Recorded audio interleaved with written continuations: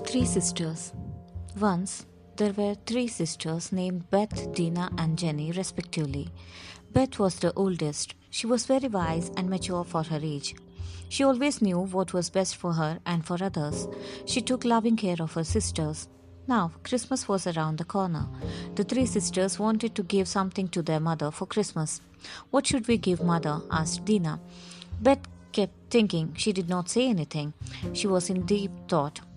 Jenny asked, "Beth, what do you think? What should we give her?" Beth said, "I think mother once said she needed a new sewing machine." So the girls broke their piggy banks and bought a new sewing machine for their mother. Beth had it gift wrapped too and tied a ribbon around it. When they gave the gift to their mother, she had tears of happiness in her eyes. She was very proud of her daughters.